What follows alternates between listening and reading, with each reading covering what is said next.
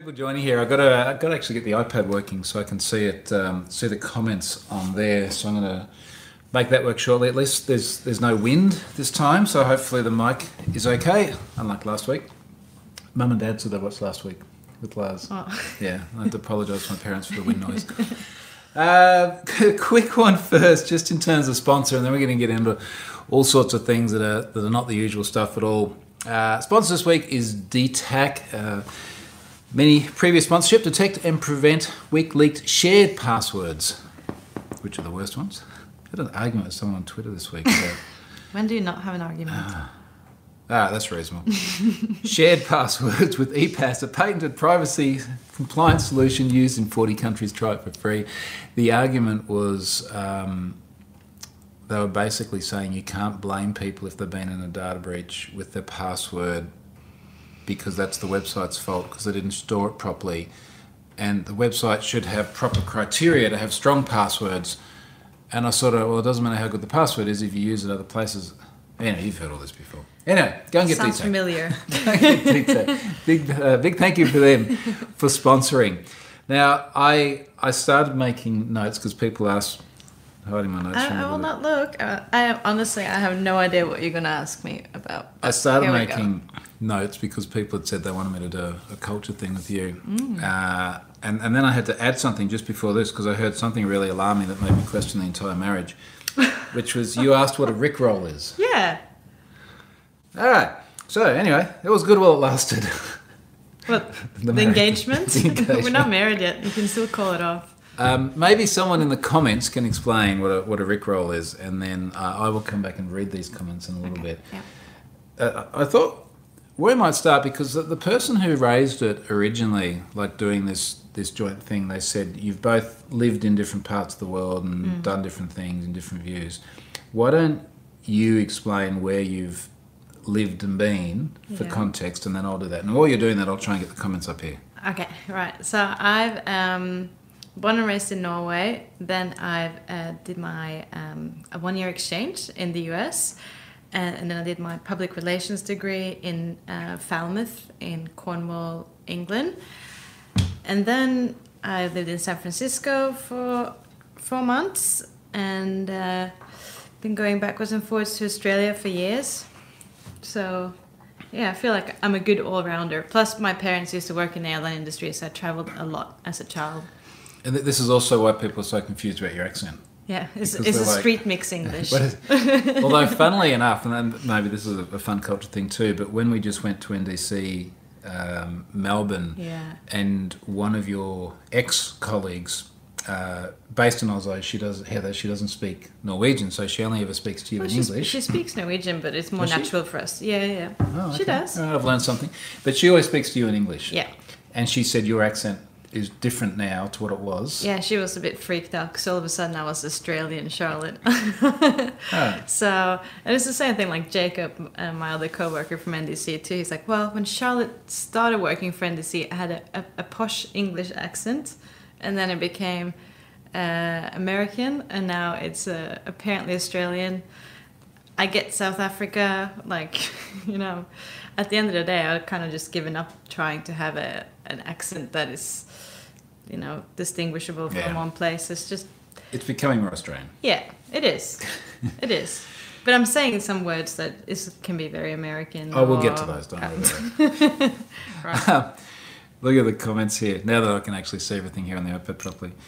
Michelangelo is in Belgium. Mm-hmm. It's very nice. Been a while since we've been. Belgium would be nice now. George is in Austria. Affliction of Armada is in Australia. It's good here. Neil's cold in Sydney. Andrew's in the UK. Well, I don't blame him being cold in Sydney. I've never been so cold as when I'm here in Australia. And this is one of the things we'll get to because it is a kind of an odd thing. Now, Michelangelo explained a Rickroll. No, I won't go into the detail there. Abe says a Rickroll is when you borrow a mate's car and then before handing it back, cue Rick Astley, Never Gonna Give You Up on loudest volume. You know Never Gonna Give You Up. Yeah. But did you know that's like a whole thing where you surprise someone with that song, in particular with Rick Astley dancing around? No. All right. I'll get Ari to explain it. He loves these.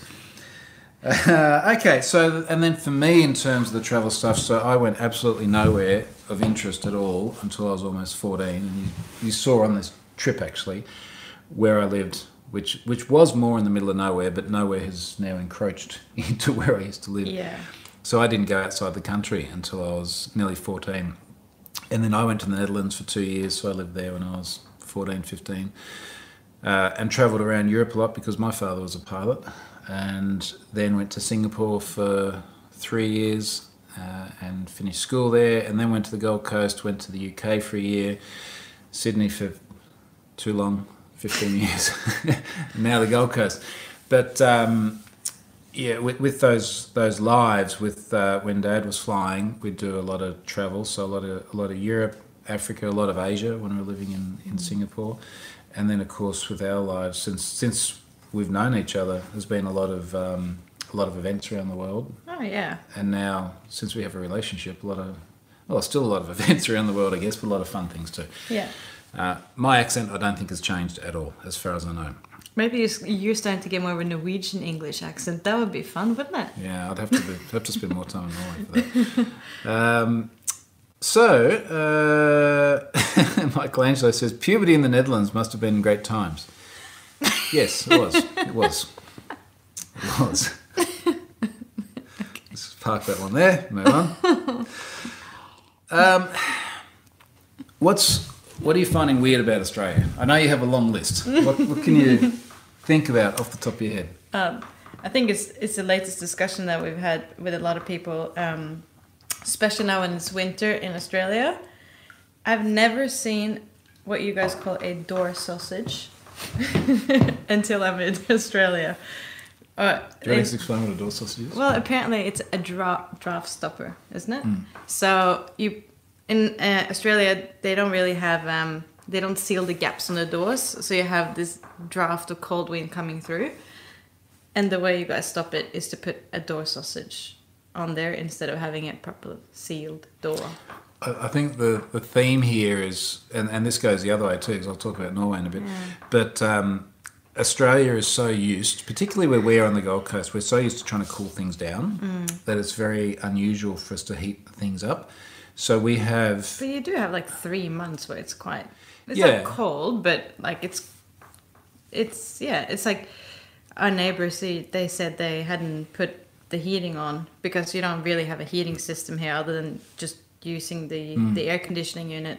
But for me, it's like I almost feel like people are suffering more here in winter because they complain about how cold it is. But in Norway, like, yeah, I'm not saying that you it's like ridiculously warm in the house, but it has this warmth to it that you wouldn't have.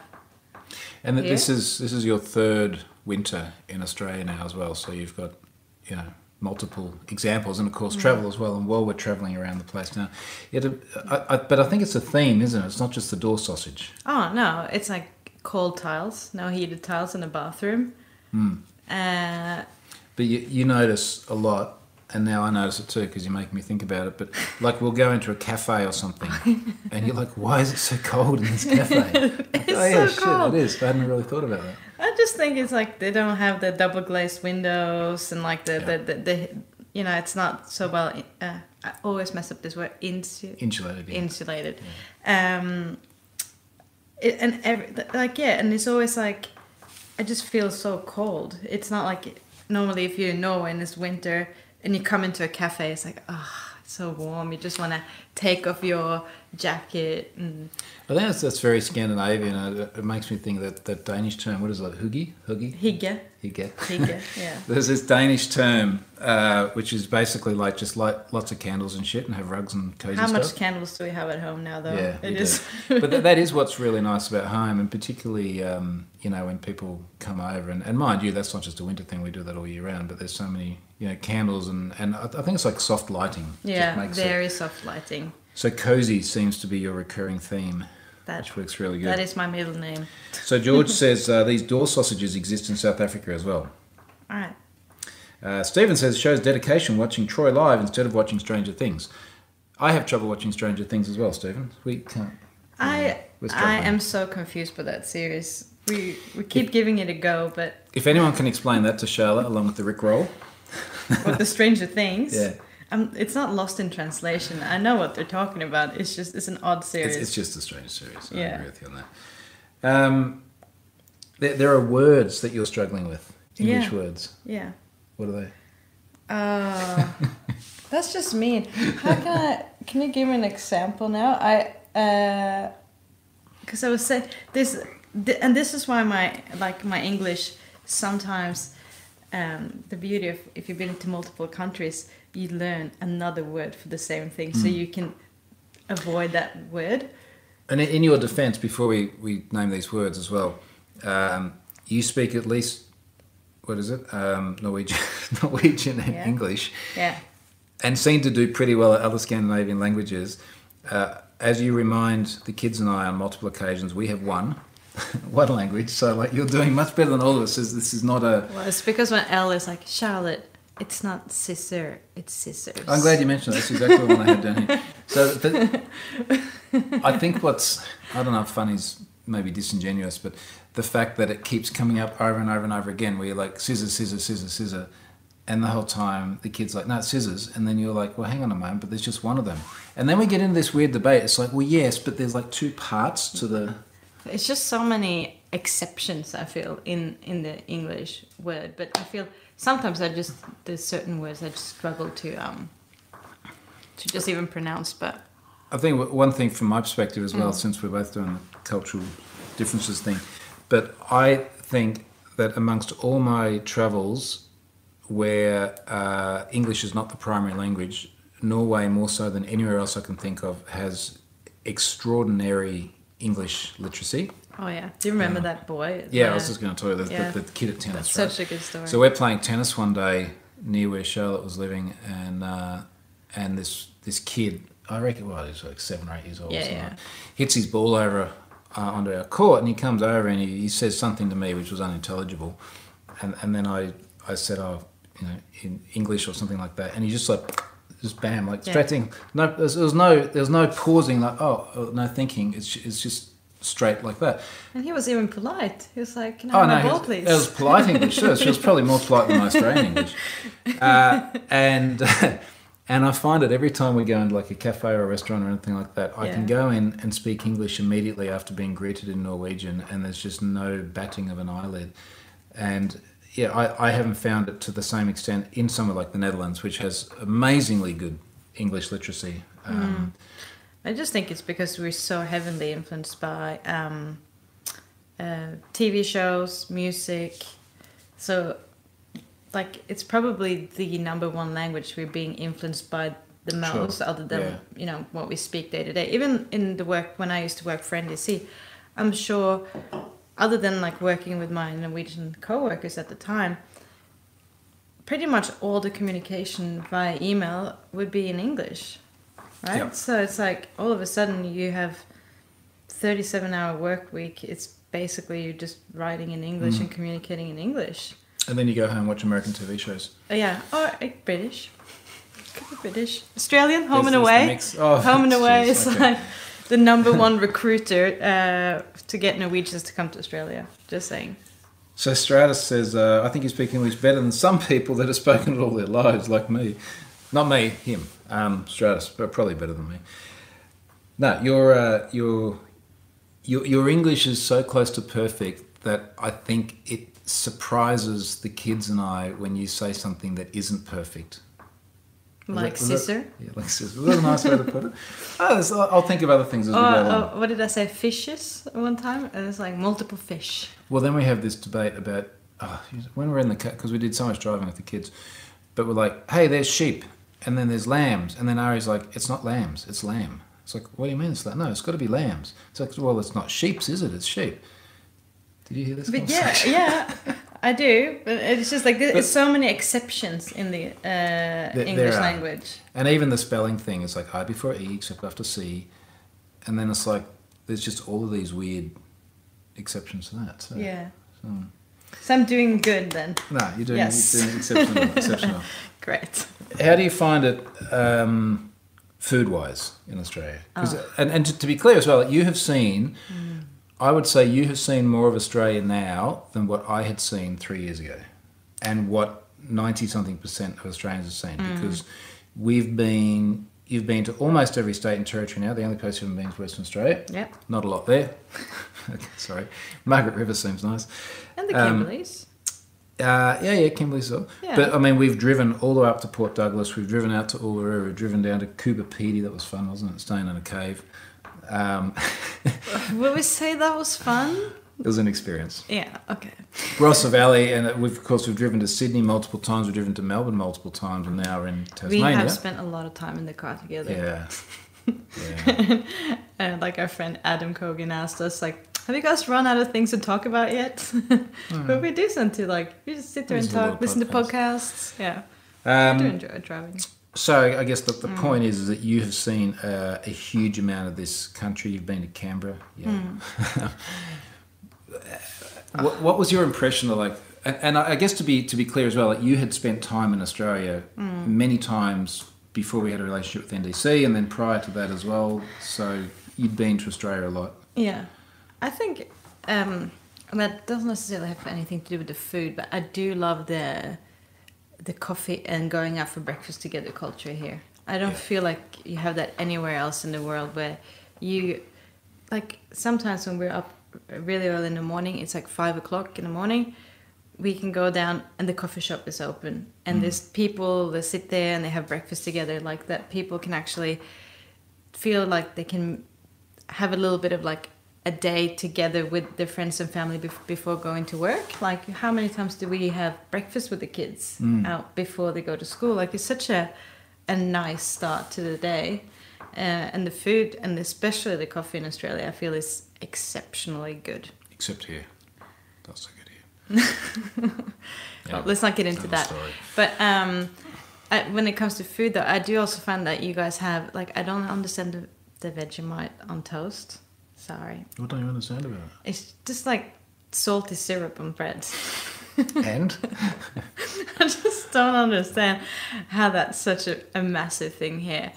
And every time you guys are having like a barbecue, you love your barbecues. In Norway, we have a barbecue season, which is like summer season. It's like 8 weeks. But you love sausage sizzle? Is that sizzle? Sausage sizzle. Okay, cool. We found a new one. Yeah, but yeah, I don't know why it's a thing here. And the who was it from South Africa? Here was it one of the guys who said they're from South Africa and had the door sausage. I suspect that the barbecue thing's a big thing there, because when we think about our South African friends, for example, like meat is a big part of their thing. So Stephen says, "Yay for the sausage sizzle." Thanks, David. I know, but it's like when it's like every single week, it's like, hi, we're having a sausage sizzle for this fundraiser. Really? We have. I feel like every time if you're doing something social together, it's a sausage sizzle. I think what it is like every time we go to Bunnings, or we went to that school thing at L's school the other day, or it's like the Father's Day thing or whatever. That's a sausage sizzle. That was sausage sizzle. But it's like bread is cheap, sausages are cheap. It smells good. Like every time we go to Bunnings, it's sausage sizzle. You smell it and you're like, I want a sausage now. Yeah.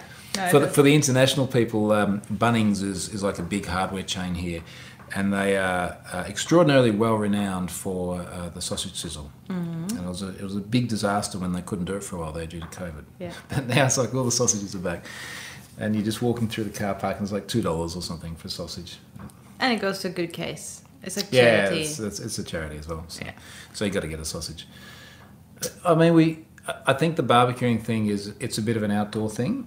I mean, one of the things that, as you know, that I would really like to have is like a proper outdoor kitchen. Where it's like you can be outdoors, particularly in our climate. I don't know if you heard someone somewhere today, and we should actually explain where we are shortly as well, was saying here in Tasmania, there's only like 60 days of the year where it doesn't rain. In Tasmania? Yeah. That was on the bus. Was that? Oh, There was a bus driver. Yeah. Okay. Now, we're on the Gold Coast. We have 300 days of sunshine a year, so we're like inverted, but it's so constantly just warm and nice there, and even in the middle of winter, as you know, it's like we're out in t-shirts and things, and then in summer it's not stupid hot like Melbourne and Sydney and Perth get as well. Yeah. So we spend a lot of time outdoors, and I think that the barbecue is just like a way of being And you outdoors. guys love lamb here. Yeah, you're getting sick of that. Obsessed with lamb. Lambs? Lamb. Um, It's just, I think it's like in Norway, it's like that's such a, like in Norway we kind of follow the seasons based on what we have. Not necessarily, but it's more of a tradition, I think. Because we used to be farmers back in the day, so like all the kind of things that you eat is based on what the farmers had at the time. I feel you're almost getting uppity about lamb, though. Like you're anti... No, I'm not anti-lamb. It's just, it's like an autumn thing that we eat in Norway, and I just feel like when it's accessible all year round, it just doesn't make sense. But is that the problem, like you associate to a season? Yeah, it's like an autumn thing. Would you have beef all year round? Yeah, And fish? yeah, And chicken? yeah. Yeah. I know, sometimes I just feel lamb can taste the same. But then, like, think about that one we had at Dalesford the other day. That was nice one. amazing. That was exceptional. Yeah, lamb. that was really amazing. I agree. Nice. I think any meat can get repetitive if you're having it in the same style. Like the steaks here. Not so great. I feel like we're being really derogatory about this place, but we will make up for this next week. So let's touch on that. Incidentally, if anyone's got any questions, drop them into the chat about culture or things or any of that kind of stuff. But for context, just to scroll back, a week ago we were at Lars's farm in country Victoria. We went and did a bunch of driving around the rest of country Victoria. Went to Sovereign Hill.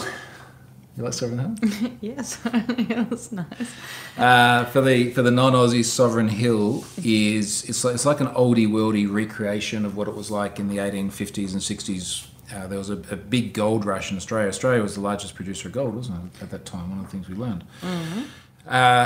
at that time, and I had memories of going there as a kid with school, and I think certainly a lot of Victorians, so those from that state in Australia, would have a memory of going there as a kid and going there for a school thing. I've got a photo of me somewhere dressed up as an oldie worldy 1850s Troy.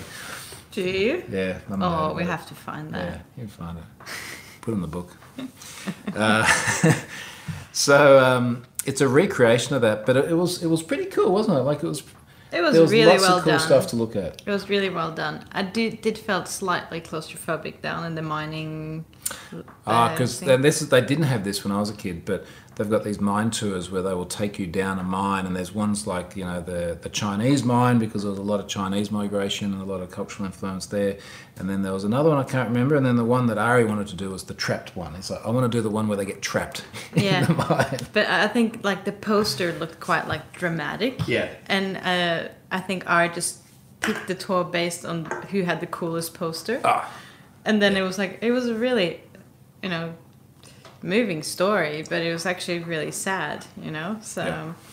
but I think the most entertaining part of that trip was how I was freaking out on that little. Oh yeah. What do you call it? I was entertained on the little carriage that goes down the mine. Yeah. So that was a good spot. I think the kids enjoyed that as well. Oh, they loved it. Great time. So we were around Dalesford and Hepburn Springs, and then drove into Melbourne, had a night there, and then just you and I got on the Spirit of Tasmania, the ferry with the car, which here's another cultural thing. Like getting on a ferry with a car in Norway is really normal, isn't it? Oh, like yeah. You just do that all the time. Absolutely. Here is extraordinary. And mind you, we've done that twice on this holiday, because we did it once across Port Phillip Bay, down in Victoria, up in Victoria. Ari said it was trippy to have the car on the... But the Spirit of Tasmania was actually good. Like we had a room there that was like, it was a good sized room, and it was like at the front of the boat, and you put the blinds up and you could see all the markers and things coming up, and it had not the worst shower that I've used on this trip in a little bathroom. So we just sat there drinking some wine and watching some Stranger Things, trying to figure out what the hell that's about, which as we've established, we still can't yet figure out. So we did that, and where we are now is in Cradle Mountain in Tasmania. And if you haven't seen the tweet thread I've got going, I just keep dropping stuff in there. It's how would you describe it? Tasmania? Cradle Mountain. Oh. Well, Tasmania. No, Cradle Mountain is beautiful. Yeah, Is like it- exceptionally. I feel like it's almost like a mix of like the landscape of like Iceland, and then like a little bit of like northern Norway, and like it's a side of Australia you haven't really seen because it has like, yeah, it's like a different vegetation. Very good. Well done. It's it does feel really different because, and look, Australia is basically the same size as continental USA. It's massive. It's basically the same size as Europe. It's not like all of USA and then half of Canada. No. It's actually slightly smaller. I think like a single-digit percentage smaller than continental USA, and it's definitely smaller than Canada. But it's still massive, and we've got all these really diverse landscapes. I mean, the last holiday we had was out on the Great Barrier Reef, where it was warm and turtles and sharks and yeah, you do that. Like you actually get really surprised how varied Australia is. That's everything from crocodiles up in Darwin to minus degrees here, and this very Nordic kind of environment. I think that's sort of the diversity we're seeing. Where this morning it was -2 Celsius, which is I figured out this morning it's the coldest I've been since February 2020 when we were in. I don't know if it got that cold in London when we were there. It would have been that cold in Norway when we were there. Oh yeah, we had -20 in Norway. I don't know if we did on that trip though. That felt unseasonably warm because remember we couldn't do the sledges in Oslo because there wasn't ice and snow. Oh no, I wasn't in Oslo. It was in Hafjell. You're struggling to pronounce Norwegian words? Hafjell? No, I just had All right, no, actually you're right because we were up for snow there. Anyway, so it's been a long time, but the point is that we get these crazy cold conditions here, and then we've come from Darwin and other places where we've seen 40 plus. Or when we were at Uluru, that was same temperature. It was. What was different about Uluru though was that you would literally jump in the pool and it would be like 43 degrees or something. Yep. But you'll still be freezing because the air is so dry. Outside it was 43. Yeah. But you jumped in the pool and then you come out and the wind is so dry that you just feel like the pool temperature just goes straight on your skin and you just literally sit there in the desert shivering. Because you basically just, everything evaporates immediately and you cool down. But I think this is sort of part of the point with the difference in climate as well. Like it's not just temperature, the humidity is really different. I hear a lot of people from the southern part of Australia say the Gold Coast is really humid. So we don't, I don't think you've seen a 40-degree day on the Gold Coast yet, have you? No. It's really rare, even in the middle of summer, to get over low 30s, but you get multiple 40-plus degree days in a row, somewhere like Melbourne or Sydney. Yeah. But we don't get that. But we get more humidity, so people get up there and the air feels stickier. And let me have a look at some of these comments. Strata says he's Aussie, doesn't like Vegemite. You're not Aussie. What else is in here? Lots of people loving the sausage sizzle. Josh says, how is Charlotte with her ochre words? Ochre words? Yeah. What do you mean by that? All right, Josh, fill in the blanks, mate, and then I'll come back to you. What I think is fascinating, though, about here in Australia compared to Norway is like you shorten your words for everything. Is it take a U-E if you're going to do a U-turn? Yeah. And roo instead of kangaroo. Yeah. And also, guys, you say mate, even like you're really annoyed with somebody, it's still a mate. Yeah, it'd be like, mate, I'd like to have a beer with you. Mate, I want to punch your lights out. Yeah. Yeah. It's just so bizarre. But the tone matters. The tone matters. Yeah. But that's the difference, though, like in Norwegian, like even if I were to ask for something, even like Els reprimanded me on this. She'd be like, if I said, oh, Elle, can you pass me the scissors? I said it right this time. But she would be saying, Charlotte, can you please pass me the scissors? Like, and I was like, but I asked nicely. Like I asked in a high, like upbeat tone. Like it was not like here is very much you have to say the please and the thank you in order to be polite. Well, in Norwegian, we would be more, it will be in the tone of voice. I'll get in trouble. If I had to guess, I would say that she had been told that there are things that you should say because they're the words that you should say, but often the sentiment and the tone is not present. Yeah, but I just find it in general in Australians is very much like I don't agree with her. Well, With Elle in her parenting No, towards me? no. I don't insofar as I think that there are lots of different ways of conveying sentiment, and often that is done through much more than just words. I agree.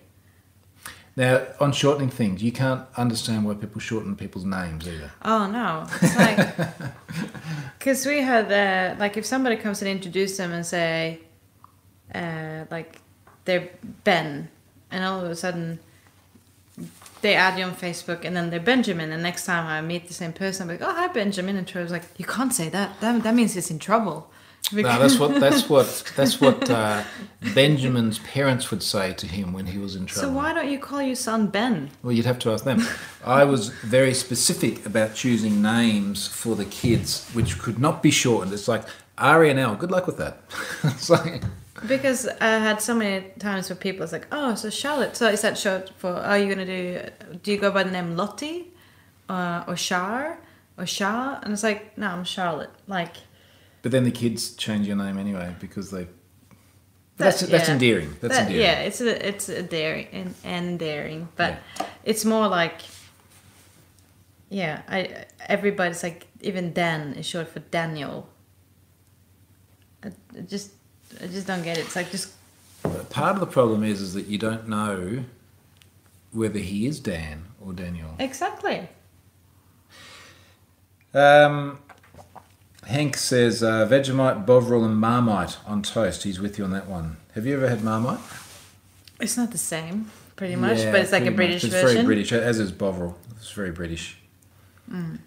Charles says, apparently here around Sydney, we are about to get a month worth of rain over the weekend. You just checked the radar, and at home, on the Gold Coast, there was a lot of rain, wasn't there? They cancelled all the tennis tonight. Oh, at our tennis club? Yeah. Okay, all right. Very clear here today, no problems at all. Little bit of snow. This is the first time you've seen snow in Australia. Yeah. Is it different? Not so exciting. It's just like this hard crusty snow, and you're like, "Woo, snow!" And you're like running to try and take a picture of it. In fairness, I've seen a lot of snow too. Like you do. So I've seen a lot of snow in a lot of places, but I think there's just something ingrained in us in Australia where snow is, for most of the country, is so exceptional that when you see it, it's like, oh, it's amazing, you know. Yeah, no, it is fascinating. For me, it just feels like walking in the mountains in Norway in like April, May, when it's starting to. So we did this. Is mega hike the right term for today? Yeah, it's just going on a hike with Troy. It's like, oh, let's go for the advanced. Let's just pick the hardest one. Yeah, it did feel like because it'll be the most interesting. It looked easier on paper. It looked a lot easier on paper because we did. Was it just under 8K, 7.9K? Yeah, I think it was 7.4. Now we would do that without breaking a sweat any other day of the week, like at home when you're just walking on the road. But this was up a peak, and we knew in advance that there's all the courses and things, all the hikes are graded. And we knew in advance that this one would be harder because we were at that office yesterday, and they're like, okay, so there's the intermediate ones. You can walk around the lake, and if you walk around the lake, that's like intermediate, and it will take you 2.5, 3 hours, something like that. Walking around the lake is intermediate? Yeah, that's intermediate. Wow, okay. But this is the thing, because we saw what that's like, and it's like in intermediate hike, it's just there's steps everywhere. Yeah, but that's like what I found also a bit different. Remember we were struggling to find the right like hiking shoes for me to go here? And because I kind of thought like, oh, I need to have like hiking shoes that's like properly like for cold weather. And you're like, oh, it never gets this cold in Australia. Like, why did you like think that you had to get this robust shoes? And then obviously I understood based on where we are that you don't need that. And then when she told us that the thing was advanced, I'm thinking, I'm used to like hiking in Norway. This is probably not so advanced. And she says it's advanced. And he was like, I think I almost had a little cry at one point there, like a breakdown when it was like chains and you have to like. It'll be the chains. Now I have posted some photos on Twitter a few hours ago and a relived video, but I think that was your breaking point where you got to the near sheer rock face that had a chain going up it that you had to hold on to get up. No, I think the one going down was worse. Oh, actually, I think what was worse about that was we'd already been to the peak, and most of the photos I posted actually were from the peak, and it was amazing. And I think what we did well today is we got out really early. We got one of the first shuttle buses to the national park in the morning, and there was basically no one in front of us by the time we started doing the trail. So we got all of these beautiful shots, and because it was so early, there was no wind. So there's these shots of the lake, and it looks like a mirror image. Like, look at it carefully, because it's hard to actually tell. In fact, we're looking at one on the wall here that's a little bit similar, where the water is so glassy that the mountains are there and then they're upside down. Yeah, it looks like a mirror, basically. Looks like a mirror. Yeah. But when we got right to the top, there's a lot of really craggy rocks. And a lot of like shady parts where where it was ice. Yeah. And every time I was slipping, I was like, "Yeah, that's why I moved from Norway." But then we sort of went down and we're like, oh, glad that's done. But then we went back up the other side. And I don't know if you saw it because we had the Apple Watches. Yeah, we ended up hiking we ended even up higher. And then you come down another one. And it's a little bit like this anywhere where it's cold and you're used to this. But when you have just that very kind of intermediate temperature where some stuff's wet but some stuff's frozen, it's not clear what's what. And the number of times, me in particular for some reason, like stepped on a rock and it's just ice on the top of it. And yeah.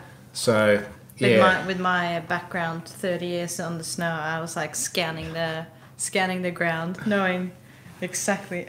And if it had been snow everywhere, it's like you get a bit of grip from that. Yes, snow is good. It's like the ice and the rocks that's difficult. So, looking at the other comments here. Christopher says, one of the biggest things I always bring up is drinking cultures between Australia and most European countries. Did Charlotte knows that too? Oh, that's a good question. Have you noticed a difference in the drinking culture? Yes, I have. What? In terms of, obviously, like it's very easy like for people to just want to have a beer at the pub, but I do find that there's a especially like a group of people, maybe like tradies. Oh, geez, you're going to get hate mail now. No, I'm going to get hate mail about you having to go at tradies. No, I'm not having a go at tradies, but that's often like you can see people getting there after work and they drink and they seem to drink quite excessively. It just seems like, and for me, it is odd with the drinking and also then driving a car afterwards. Well, that's what I just thought, because that's one of the things that you find most different, where in Australia you can have 0.05 alcohol limit, which they've always said, like before driving, as a rule of thumb, you can have 2 standard drinks in the first hour for a man of, I guess, average weight, and then 1 standard drink per hour afterwards. But, I mean, how does it work in Norway? What's the attitude there? I think it's 0.2. So it's like basically like a half a beer, and that's it. So for us, it's like if you are to attend a party and driving, you literally just, there's not point drinking. So that's why alcohol-free beer is a thing with us. And I know that wasn't really a thing for you either, but you've started to enjoy it a bit more as well in terms of... Yeah. I think that, and I suspect, and maybe you haven't picked up on this, and maybe the reason you haven't picked up on it is because you've come to Australia well and truly past your teenage and 20 years where people are a little bit wilder. But there's often, I guess, a negative connotation of the drinking culture. It is. Like, I remember there was like huge like lockout laws that they need to implement in Sydney because it was just so much. There's a lot of just drinking large volumes of anything just to get smashed. Yeah. I suspect it's like I don't because think, we don't. We don't normally see that with our circles, though, do we? No, not at all. And this is what I mean. Like it's not like a. It probably would have been different if I moved here in my 20s and I was going out. Yeah. But my observation is like, you know, what we're doing, we can go out to the pub and have like a drink and stuff like that. But there is certain people that you can see is like just going hard at the pub. And I can also see it being very easy for people that's gone up for surf and go up to the pub and 1 beer turns into 10. The driving thing, I think, is the thing that that needs the most work here, I've never really liked the idea of what I just mentioned. It's like 2 standard drinks in the first hour and then one. Because I can just imagine someone sitting there going, how can I get up to that limit that all the limit? time. But it's also, I think it's reflected by the fact that it's, point 0.02 is pretty much nothing, because maybe you've had some cough syrup or a Christmas cake with rum in it or whatever. Yeah. So people just don't drink at all before they drive. Is that fair to say in Norway? Yeah. But here it's like, where's my limit? And the reality of it, it's not like you're fine, 0.05. Oh no, it's a continuum. Yeah. And surely at 0.02 or 0.03 or 0.04, it has to impair your judgment to some extent. So I And just, you're making a worse decision the more drinks you've had too. Yeah. So I feel like you're always ready to push it. I just really dislike that idea. And as you know, it's like, have we ever gone anywhere and I've had even one drink before driving? No. Like one. And here's the other thing. It's like one drink. Is that like one glass of wine? Is it a mega pint, or is it like is it like a standard measure? Yeah. Because even the beer we're drinking now is like, if you drink one of those, that's more than 2 standard drinks. Yeah. Exactly. And I don't know. For me, the way how I'm like, based on where I grew up, like, and influence is like, it's just like, if I've had something to drink, I do not drive, and I think I will never ever change that. I will never get comfortable with having one drink and then getting in the car. Yeah, we're also in a place, at least on the Gold Coast, where it's like, we just get an Uber, and Ubers are cheap. But even when we're travelling now with the car in the places we've been staying, it's like, if we want to have wine with dinner, it's like, we'll walk. So when we were in Dalesford the other day, it was like, that was a 20-minute walk. second place was a 20-minute walk. But it's not bad. Walking's good for you. Yeah, it's Had nice. fun walking today. I feel like everybody's like, oh, you should do the Dove Lake circuit walk. And then it's like, yeah, but then you go with Troy and this extreme version and be like, let's just do all the summit and peaks there is on the way. We'll have photos forever, long after the memory of the chain up the rock face fades. Strata says, does Charlotte need a doctor GP that speaks in her mother tongue to talk about health issues? No, I do not. But I'll tell you a funny story. So I had to do general anesthetics when I had my wisdom tooth pulled out. And I've never had that before. And I was wondering, when I would wake up from the general anesthetics, whether I would be able to communicate in English. I was so worried about that. Remember that? Because I was like, what if I'm like so disoriented and like I can't like express myself in English? But it was fine. It wasn't a problem. But I just remembered like going in, I would be like, what if I just mumble Norwegian and nobody understands me and I'm unable to find the words? We need a nurse and an interpreter. Okay, well that's an interesting question, but no, that's never been an issue. So Stephen's saying his abbreviation's ARVO. You know what ARVO is. Oh, yeah. Yeah, ARVO afternoon. Yeah, very good. Christopher says Bodlo. What's a bottle? Bodlo. Yeah. Bottle shop. Oh. And a bottle shop, even a bottle shop, just saying it sounds weird. Even thank you guys shortened down. Ta. Yeah. What's ta for? We're not wasting time with unnecessary syllables. Ta. So Bodlo is a bottle shop. Macca's. McDonald's? Yeah, Okay. we avoid that. Servo. Service station? Oh wow! Keep these coming. These are really good fun. Make them weird and interesting. The more beer we drink, the better they'll get. Stratus says, "I have that. My name is Salvador." So Stratus Will he be like Sal? is actually Salvador, but people call me Sel or Selvi. Yeah. Mostly only Salvador when serious trouble. It's the same sort of thing. Okay, Josh's got a Chelsea. What's a dunny? Oh, that's a toilet, but like by the road, like a public toilet. It's just a toilet. Ah, dunny. Double plugger. What's a double plugger? I don't want to. I don't want to Google that here. I could. No. We'll turn on incognito afterwards and we'll Google it. Jeez, I went downhill quickly. Struth. Huh? Struth. Struth? Yeah. You've watched Home and Away? This is truth. Remember the old, was it Al in Home and Away, the old guy? And he'd call everyone flaming drongos, and he was very, very Aussie. Yeah, Yeah. I love that character, but I never noticed that. No, that was probably just translated like Or with Norwegian subtitles. He'd be like our next door neighbour in very, very, very Aussie. Like Struth would be like, "Oh, Struth, look at the size of that shark," or something. It just amplifies the message. Right. Okay. Let's see here. Smoke. I think we know what smoke is. Isn't that the city? Okay. I just read to the bottom. Josh has explained double plugger. See, I had not heard of a double plugger before. I'd heard of a plugger. Plugger's a thong.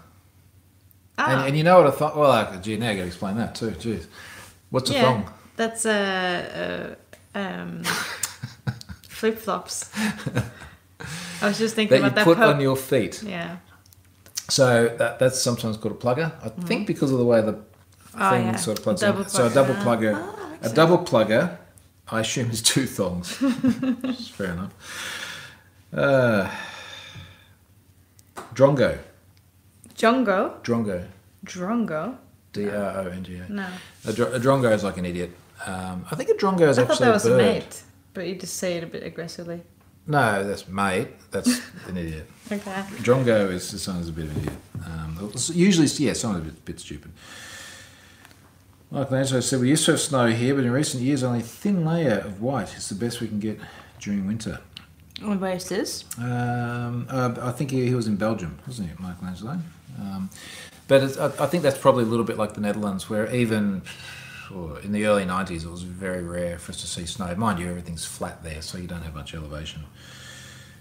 Christopher says, drinking when I was 18 to 20 in both Australia and Germany, it was day and night. In Germany, it would generally be in relaxed settings. Here in Oz, it would usually end up with someone punching on. You know what punching on is?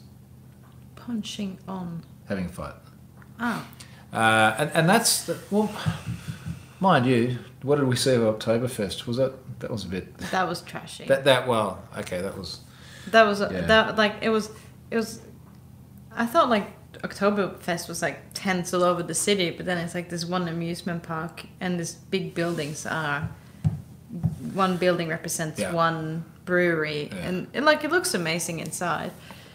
It was so difficult to even get a table, and it was so difficult getting back into Munich from there. Remember? No, I lost my shit over that. We couldn't get a taxi. We had to get we couldn't get like this bike taxi, and then we had to get two electric scooters. Yours weren't working because it was like dead. And then we got 2 mega pints of beers in the city, and everything was okay. I think the point that Chris was making here is that, it feels like the setting's part of it. So I would imagine when our kids are of an age where they can drink, it would be nice to, like I've often said, the first bar I'd like Ari to go to is like Baxter Inn in Sydney, which is just like an epic kind of speakeasy down a dingy alleyway. You go in there and it's like this amazing 1930s prohibition style bar with just a great atmosphere, an amazing array of whiskies and things like that. And I don't think we've been there many, many times now. I don't think we've ever once seen anyone, getting stupid or anything like that. No. But it's somewhere where you would go to have a drink and enjoy the conversation. And I think Christopher's point here is very true, which is that maybe that drinking culture here is like, no, you're going to a local pub where it's cheap to drink. Exactly. Yeah, mind you, I think that's a really big issue in the UK as well. Oh yeah, I remember one time I went to Sunderland with one of my colleagues from NDC, Jacob, and you would walk down the street, which would be like the main street, but they will advertise 2 car bombs for $10. What's a car bomb? That's like... I'm not sure how else that was. Yeah. When you do like it's like a Guinness, and then you drop like a shot of something in the Guinness. So it's just like really... Guinness is bad enough already. Well, who would put a shot in a beer? I did. Not a car bomb. It's a different thing. But yeah, they will advertise about like how much like alcohol you can get like within a short period of time, like a happy hour between like this and this time you can drink. so much. Like, I think, yeah, like you're saying with Baxter Inn, and even for you when you said where you were in Netherlands, you can literally go to a bar, have one beer, and you were happy with that. And this is the thing. So when I was, of course, we didn't have camera phones and things there, so memory's a bit hazy. But when I was 15, enjoying my puberty years in the Netherlands, but I remember I could go to a bar with my girlfriend at the time, and you'd ride your bike because everything's bikes in Holland, and we'd go there, and I would have one drink. I didn't like beer. I don't think a lot of 15-year-olds like beer, but it might have been like a pina colada or something. Is that bad? You just don't strike me as the pina colada talk. But maybe 15-year-old me yeah, on my bike. That's true. No, actually, I do remember because I did have beer sometimes. I'd have a Ronjebom, which is a pretty mass market terrible beer by any reasonable measure. This is the thing. Like you look at Ari, he's going to be 13 soon, so let's be realistic. A few years from now, he's going to be trying alcohol, whether it's with us or someone else, and it'd kind of be nice. There's so many nice. We've had so many nice beers. We've had amazing beers that might be like 2% or something like that. Like I'd much rather him just sit there and have a really nice thing that he can enjoy. But I just never had that culture. Interestingly enough, it wasn't until I got to Singapore, and maybe because I was a bit older as well, but I think the first time I properly had too much, I would have been 17 in Singapore. And then it's, expat lifestyle things getting a bit unruly. Now, we've got to clarify one thing, because you just said that you dropped spirit into beer and it sounded like a car bomb. Do you want to clarify Well, I think it's the because circumstances that led up to that? Since I've studied in England, I've done like a car bomb before, and I thought when you said we're gonna go to a Boilermaker, and that's a place in Melbourne, and we're gonna have a Boilermaker where you have a beer and a whiskey. Yep. As naive as I was at the time, I thought that was a car bomb. But you put the whiskey in the beer. So we were there just the other day before. That didn't happen the other day. In fairness, it didn't happen the other day. No, but I guess it would have been like 2.5 years ago it happened. But at Boilermaker in Melbourne, which I think is probably one of my favourite places in Melbourne to go for a drink, because they've got a lot of nice beers on tap, and they do a Boilermaker where they mix a beer and a whiskey, or pair a beer and a whiskey. They don't mix them, and they put them both on the little platter together. And the theory is that you have a whiskey. Often the whiskey has quite a hit, and then you have the beer, and the beer kind of soothes it, and they pick two things that pair together nicely, and they'd have all these different pairs. Yeah. And without realising it, the first time I went there, Charlotte just picked up the whiskey and dropped it straight into the beer. And I'm like, no, you've destroyed it. So that was it. Yep. That was it. We still got engaged, though. Still got engaged. Now, Josh says, I believe truck drivers in Australia are 0.02 as well, which is good. I think also when you're on your Ps, which is when you're learning to drive, I'm pretty sure they have some pretty severe restrictions in the same way. But we also like another cultural difference, and this is moving away from the drinking part. And what we discussed a lot is the maternity leave. Oh, that's a really good one. Yeah. So, yeah. Well, explain what it's like in Norway, and then at least I can explain my personal experience here. Well, I know that it used to be in Norway that you would get up to 100% of your salary as a woman, or like both parties would get 100% of the salary, but the dad would get 2 weeks off when the baby was born. Then the mother would have 10 months, you would get full salary, or if you do 12 months, you get 80% of your salary, and then like the dad would have 2 months, but he could either do 2 months straight, or he could do it the first 2 or 3 years of when the baby so you can have like every Friday off, for instance, the next year or so. But I know it's changed now, because they see that women are falling behind in the workforce. I think in order to get the full support from the government, the mom has 7 months off, and then the dad has 5. But then the mom can have like breastfeed leave or something. Like it's just like to try and not have women out too long from the Of course, but it's very different compared to here. So tell that story that you've told many times when I've been around about you were at one time in your life having interviews, and those interviewing you were asking leading questions. Yeah, like they would be like, you try to avoid the question, and then they're like, well, so who's Charlotte? Like I was like, what do you mean? It's like on a private basis, like, are you in a relationship? Like, and be like, yeah, at the time I was in a relationship, and they're like, oh, okay, so how long have you been together with that person? 3 years. All right. Like they just try to join the dots. They're thinking like, okay, give her 2 more, maybe 1 year, 2 years, she's going to be like pregnant and she's going to be out. We need to find a substitute anyway, and that's like really uncomfortable because they would never ask a guy about that.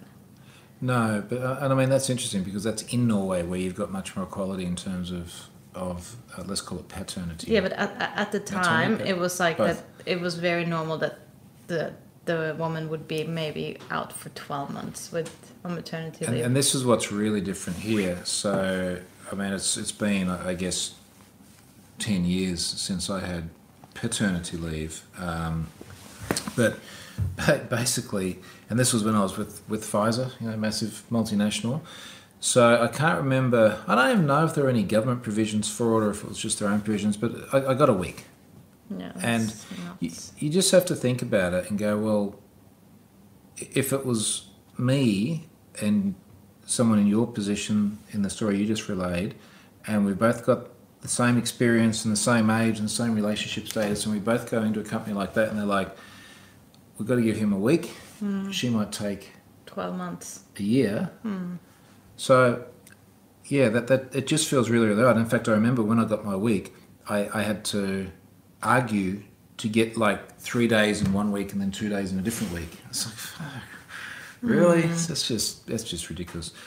So I think that the idea of what, and it's not just Norway, it seems to be a lot of Scandinavia, right? Seems to be much more, let's try and give the same provisions to each party so that, well, I guess for multiple reasons. It's not just the workforce stuff, but other than the biological imperatives, it's like fathers generally do like to spend time with their children as well. Absolutely. No, absolutely. And so, I think it's the right way to do it too. Like it is important for even like women to not be out for a long time because it takes a long time to get into the groove again. On that sort of topic with kids and things as well, particularly seeing our kids here and the way their schooling and everything is, you've noticed some really big differences to Norway. Do you want to explain that? Where do I start? You guys wear school uniforms?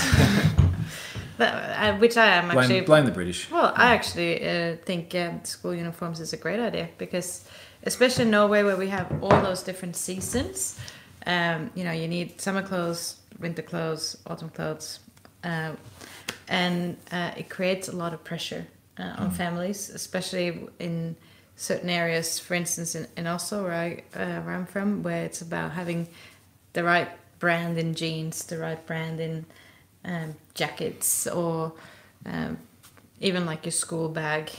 Some kids even have like a Louis Vuitton handbag as a school bag, which is crazy. Who are these parents? Who is parents is feeling guilty? Probably work too much and just trying to make up for it. Anyways, I think that's a good thing to have school uniforms because it just cuts out that pressure. What I think is a bit sad is that it is obviously a British system here where it's very normal to have private schools as well as public schools. In Norway, it's just like most people go to public school unless your parents is like a diplomat and you just live in Norway for 2 years. You will go to like an IB school where you will be speaking English. So I do find that it creates a bit of division in society, like in terms of some people go to private and some people go to public, and then for instance like for RNL, like there's a lot of kids in that entire neighborhood that we live in that they don't know because they go to other schools. Yeah, and it sort of raises two issues there. I mean, one is this sort of nasty cycle of class division where it's like low battery mode. Oh, that's fun. One is this sort of class division thing where it's like, and just to put it in perspective, if you go to public school here in Australia, it's basically free. I think you have to buy school uniforms or something like that. And Ari did go to public school in Sydney before we moved up to the Gold Coast when he was very, very young. I think it was free. I don't remember paying anything. If you go to private school, even from the earliest years, and it really differs. It differs by school and it differs by city as well. But I would say you're starting at probably 12,000-ish Australian dollars a year, all the way through to, I don't know if you've seen this, but some of the most expensive ones in Sydney, like $40,000 a year. I thought it was more than that. Is it? Jeez, I don't know. Someone can correct me if I'm wrong. But like just ridiculous amounts of money. So imagine you got 2 kids, it's $80,000 a year, and you got to pay that out of post-tax income too. And in Australia, tell you what, if you're spending 80 grand a year on your kids, you are definitely earning above the maximum taxable limit in Australia, which means you've really got to earn $160,000 just to send your kids to school. Yeah. Before, you see, even when we get the school bills, it's like, would you like to contribute to the building funds? No, I'll give you enough money already. What a jeez. And then they build in the discretionary bonus. What do they call it? I've got my school fees here. I could probably check. I just feel like seeing the education that RNL gets, like, I didn't have any lesser of an education in Norway, and that was free. It's like even the crown. You do pay some taxes though, don't you? Oh, we pay lots of taxes, but I'll happily pay my taxes for that. Oh, here you go. The voluntary foundation fund donation, $200. Now it's voluntary. I've always wondered, like, it's voluntary, but they build it into the price. Can you just take that off? It's like, nah, you got enough buildings. No more buildings. Jeez. Okay, that's it's quite the bill. But anyway, that is the. It kind of makes it part of the problem, but of course, every parent wants to give their child the best possible education. Yeah, absolutely, I get that. And you've seen a little bit of some of the public. I mean, we went past the public schools that I went to as a kid just the other day, and they're very, very simple by comparison. No, but when you have like all like the good teachers kind of being recruited to the private schools, like it's just, you know, if everybody was just doing public, then it would have been. Everybody would have wanted to go to the public schools, wouldn't it? So there's 2 other things I can think of that you keep raising in schools. It's weird. So one of them is that RNL go to a boys' school and a girls' school, respectively. I find that weird. And that's not necessarily. I don't think there's any. Not like in a weird, like, you know, there's like a wrong thing, but I just do feel like they're missing out on being in a co-ed school. It's a bit like I'm trying to have it a bit both ways, but I am just not convinced one way or the other, because there are lots of private schools that are co-ed. In fact, to your point, some of our neighbours, their kids go to co-ed schools. And it does seem like it would make things easier. But then RNL go to a boys' school and a girls' school. They're both very close to us, but you're still going between different schools. And I remember when Ari was enrolled for this school, and we had a meeting with the headmaster, and the headmaster was explaining that, look, there's, you know, boys and girls, you know, they learn different ways, there are different things that drive them and prioritise them, even things like at what times of the day they should eat for optimal performance, etc. is different. I don't know enough about it to either agree or disagree with him, and I feel like I haven't seen enough one way or the other to go, yeah, it's a good idea or it's a bad idea, you know? Yeah. I I don't know, I just think that it's probably a bit different for RNL because they get the interaction with each other. But if, let's say, if you come from a family where you only have boys or only have girls, I think it would be good to have that interaction, because it's not natural. Like, even if you enter workforce, it's not going to be like, well, we're only going to allow men to work here, we're only going to allow women. Like, it's just making it natural from day one for girls and boys to work together. Like. And then the other weird one is religion in school. Yeah, because all private schools are religious, pretty much. Yeah, in some way or another. Which, jeez, we put this without getting in more trouble. It just feels strange. It feels strange in the same way as when you see religion in politics. You know, when, and this happens a lot in the US, obviously, but our previous Prime Minister was obviously very Christian orientated as well, and it would seep in there, and you sort of go, mate, there's a whole bunch of people that have very, very different views to you. Are you sure you should be like, you know, backing this horse entirely, and there's all these other people backing their own horses? I just feel that that's something that should be very personal and up to people to make their own choice on. I don't like what feels like indoctrination in terms of, and like, let's put it in context. It's religion school. It's every week they have to go to like one or more chapel sessions, isn't it? Yeah, chapel sessions, and there's like weird stuff like everybody needs to have their hair cut a certain way because if you have hair over your ears. Let's come back to that because that's not a religion thing. But are you sure? Yeah, well, I've seen photos of Jesus. He had long hair. Okay, not photo. You know what I mean. Anyway, I'm getting in trouble. It just feels odd when you look at it and you go, not only should that be something which is the parents' responsibility, but imagine if they spent every time they're in chapel like learning JavaScript, you know, something like that. Yeah. Like if you could take all of the time they spent praying to learn JavaScript instead, I would argue that the world would be a better place. That the hair thing, so there's private schools tend to have, I was going to say a higher bar, but it almost feels a little bit snobbish to say that. I guess different expectations with haircuts. So, you know, Ari's been told before, your hair's getting a little bit long, starting to go over the ears a bit. And then this is the difference too, because obviously that's a different set of rules for boys and girls, because she can have hair all over her ears. She's got to tie it back. She needs to tie it back. Yeah. But